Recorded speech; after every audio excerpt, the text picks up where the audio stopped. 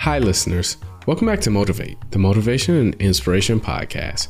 I'm your host, Dahi D, and today's guest is Brene Brown talking about being vulnerable. Today's episode is all about stepping outside of your comfort zone. It's all about admitting that you can't do something, or that you really like something, or that you really just don't know what you're doing. Being vulnerable is the first sign that you are making meaningful change, or it's the first sign that you're being true to yourself. There's no meaningful growth that you can achieve in life without being true to yourself. The truth is all we can aspire to have, and like the old saying goes, the truth shall set you free. The more vulnerable you are, the more you open yourself up for meaningful change. The more you can actually be honest with yourself and tell yourself, I'm not good at this, but that's okay. I will get better. Because more often than not, we don't want to start something or perfect something because we're not good enough for it. If you're vulnerable enough to accept that you can get better at something, then there's no stopping you. That's it for me today. Thank you all for listening. I hope you enjoyed today's episode. So I'll start with this. A couple of years ago, an event planner called me because I was going to do a speaking event. And she called and she said, I'm really struggling with how to write about you on the little flyer. And I thought, well, what's the struggle? And she said, well, I saw you speak, and I'm going to call you a researcher, I think, but I'm afraid if I call you a researcher, no one will come because they'll think you're boring and irrelevant. And I was like, okay. And she said, but the thing I liked about your talk is, you're a storyteller, so I think what I'll do is just call you a storyteller. And of course, the academic, insecure part of me was like, you're going to call me a what? And she said, I'm going to call you a storyteller. And I was like, oh, why not Magic Pixie? I was like, let me think about this for a second. And so I tried to call deep on my courage. And I thought, I am a storyteller. I'm a qualitative researcher. I collect stories. That's what I do. And maybe stories are just data with a soul, and maybe I'm just a storyteller. So I said, you know what? Why don't you just say I'm a researcher storyteller? And she went, there's no such thing. So I'm a researcher or storyteller. And I'm going to talk to you today. We're talking about expanding perception. And so I want to talk to you and tell some stories about a piece of my research that fundamentally expanded my perception and really actually changed the way that I live and love and work and parent. And this is where my story starts. When I was a young researcher, doctoral student, my first year I had a research professor who said to us, here's the thing, if you cannot measure it, it does not exist. And I thought he was just sweet talking me. I was like, really? And he's like, absolutely. So you have to understand that I have a bachelor's in social work, a master's in social work, and I was getting my PhD in social work. So my entire academic career was surrounded by people who kind of believed in the life's messy, love it, and I'm more the life's messy, clean it up, organize it, and put it into a bento box.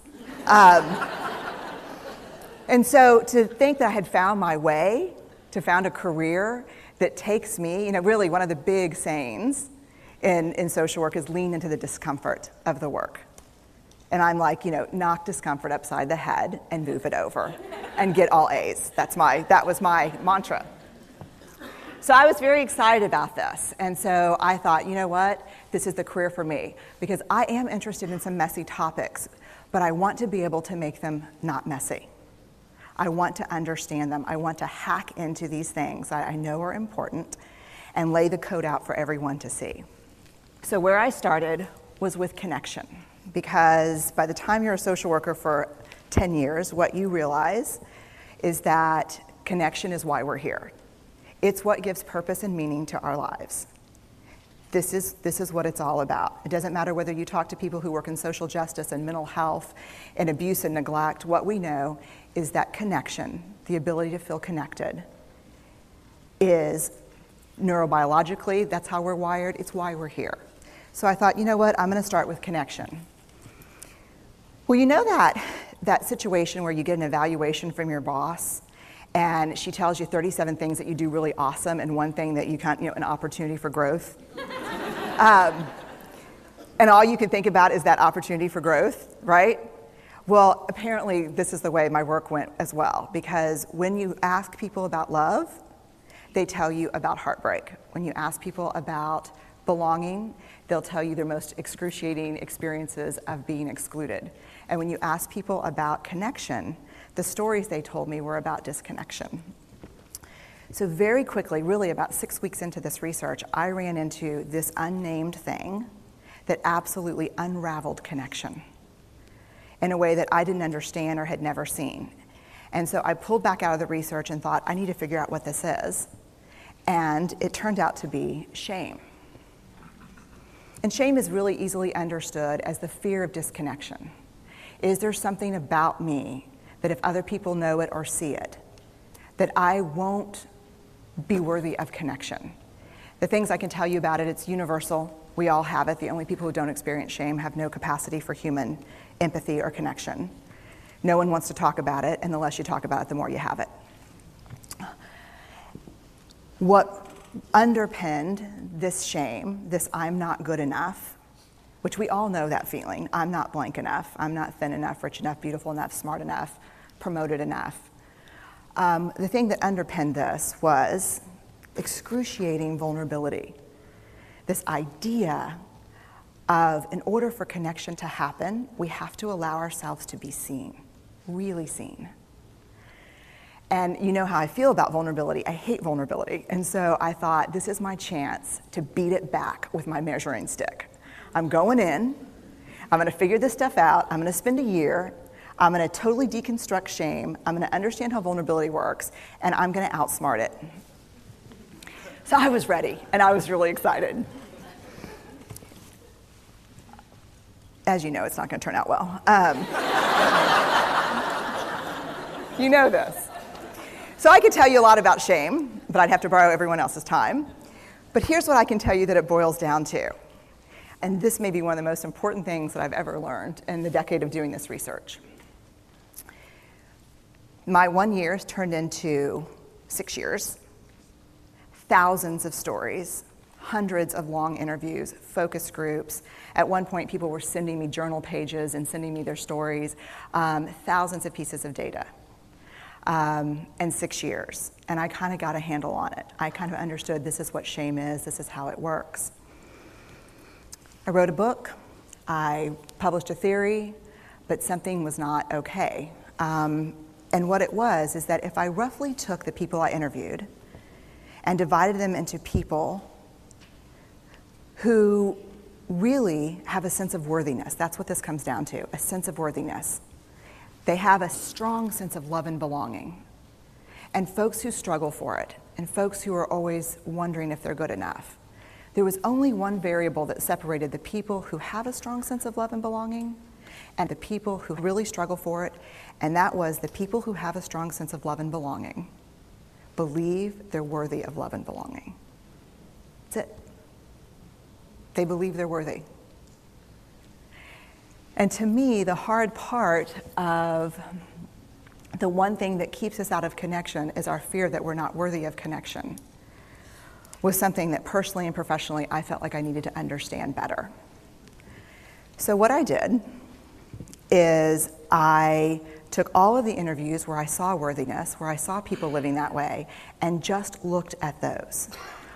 What do these people have in common? And I have a slight office supply addiction, but that's another talk. So I had a manila notebook, a manila folder, and I had a Sharpie, and I was like, what am I going to call this research? And the first words that came to my mind were wholehearted. These are kind of wholehearted people living from this deep sense of worthiness. So I wrote at the top of the manila folder, and I started looking at the data. In fact, I did it first in this in a 4-day, very intensive data analysis where I went back, pulled these interviews, pulled the stories, pulled the incidents. What's the theme? What's the pattern? My husband left town with the kids because I always go into this kind of Jackson Pollock crazy thing where I'm just like writing and going and kind of just in my researcher mode. And so here's what I found. What they had in common was a sense of courage. And I want to separate courage and bravery for you for a minute. Courage, the original definition of courage, when it first came into the English language, it's from the Latin word cur, meaning heart, and the original definition was to tell the story of who you are with your whole heart. And so these folks had, very simply, the courage to be imperfect. They had the compassion to be kind to themselves first and then to others, because as it turns out, we can't practice compassion with other people if we can't treat ourselves kindly. And the last was they had connection, and this was the hard part, as a result of authenticity. They were willing to let go of who they thought they should be in order to be who they were, which is, you have to absolutely do that for connection. The other thing that they had in common was this. They fully embraced vulnerability. They believed that what made them vulnerable made them beautiful. They didn't talk about vulnerability being comfortable, nor did they really talk about it being excruciating, as I had heard earlier in the shame interviewing. They just talked about it being necessary. They talked about the willingness to say, I love you first. The willingness to do something where there are no guarantees. The willingness to breathe through waiting for the doctor to call after your mammogram.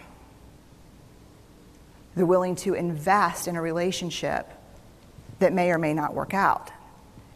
They thought this was fundamental. I personally thought it was betrayal. I could not believe I had pledged allegiance to research, where our job, the definition of research is to control and predict, to study phenomenon for the explicit reason to control and predict. And now my mission to control and predict had turned up the answer that the way to live is with vulnerability and to stop controlling and predicting. This led to a little breakdown, which actually looked more like this. And it did. It led to I call it a breakdown, my therapist calls it a spiritual awakening. Spiritual awakening sounds better than breakdown, but I assure you it was a breakdown. And I had to put my data away and go find a therapist. Let me tell you something. You know who you are when you call your friends and say, I think I need to see somebody. Do you have any recommendations? Because about 5 of my friends are like, woo, I wouldn't want to be your therapist. And I was like, what does that mean? And they're like, oh, I'm just saying, don't bring your measuring stick. It's like, okay. So I found a therapist. My first meeting with her, Diana, I brought in my list of the way the wholehearted live.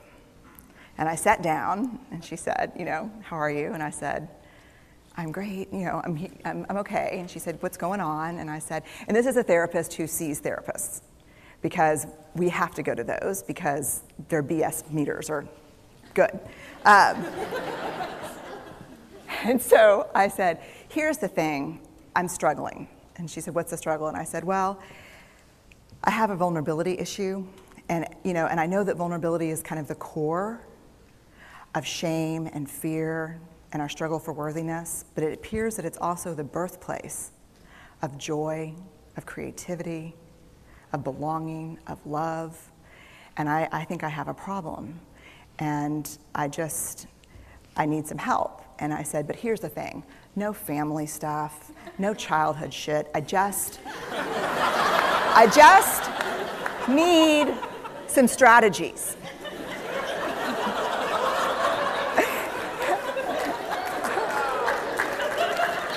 Thank you. So she goes like this. And then I said, it's bad, right? And she said, it's neither good nor bad. It just is what it is. And I said, oh my God, this is gonna suck. And it did, and it didn't. And it took about a year. And you know how there are people that, when they realize that vulnerability and tenderness are important, that they kind of surrender and walk into it? A, that's not me.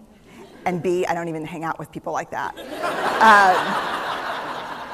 For me, it was a year-long street fight. It was a slugfest. Vulnerability pushed, I pushed back. I lost the fight, but probably won my life back. And so then I went back into the research and spent the next couple of years really trying to understand what they, the wholehearted, what the choices they were making, and what are we doing with vulnerability?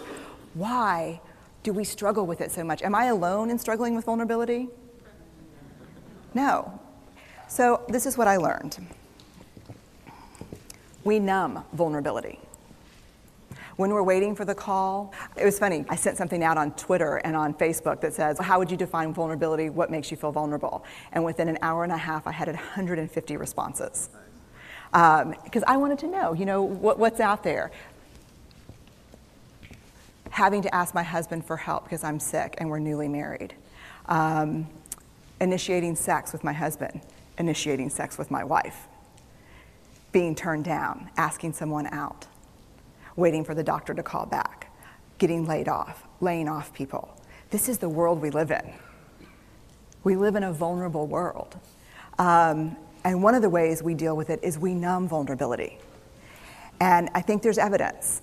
And it's not the only reason this evidence exists, but I think that it's a huge cause. We are the most in debt, obese, addicted, and medicated adult cohort in U.S. history. The problem is, and I learned this from the research, that you cannot selectively numb emotion. You can't say, here's the bad stuff. Here's vulnerability, here's grief, here's shame, here's fear, here's disappointment. I don't want to feel these. I'm going to have a couple of beers and a banana nut muffin. I don't want to feel these. And I know that's knowing laughter. I hack into your lives for a living. I know that's, God. You can't numb those hard feelings without numbing the other affects or emotions. You cannot selectively numb. So when we numb those, we numb joy. We numb gratitude. We numb happiness. And then we are miserable and we are looking for purpose and meaning. And then we feel vulnerable. So then we have a couple of beers and a banana nut muffin. And it becomes this dangerous cycle.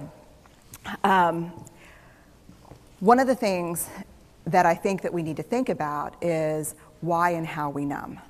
And it doesn't just have to be addiction. The other thing we do is we make everything that's uncertain certain. Religion has gone from a belief in faith and mystery to certainty. I'm right, you're wrong, shut up. That's it. Just certain. The more afraid we are, the more vulnerable we are, the more afraid we are. This is what politics looks like today. There's no discourse anymore. There's no conversation. There's just blame. You know how blame is described in the research? A way to discharge pain and discomfort. We perfect. If there's anyone who wants their life to look like this, it would be me. But it doesn't work, because what we do is we take fat from our butts and put it in our cheeks. Which just, I hope in 100 years people will look back and go, wow. And we perfect, most dangerously, our children. Let me tell you what we think about children. They're hardwired for struggle when they get here. When you hold those perfect little babies in your hand, our job is not to say, look at her, she's perfect. My job is just to keep her perfect, make sure she makes the tennis team by 5th grade and Yale by 7th grade. That's not our job. Our job is to look and say, you know what? You're imperfect and you're wired for struggle, but you are worthy of love and belonging. That's our job. Show me a generation of kids raised like that and we'll end the problems I think that we see today. We pretend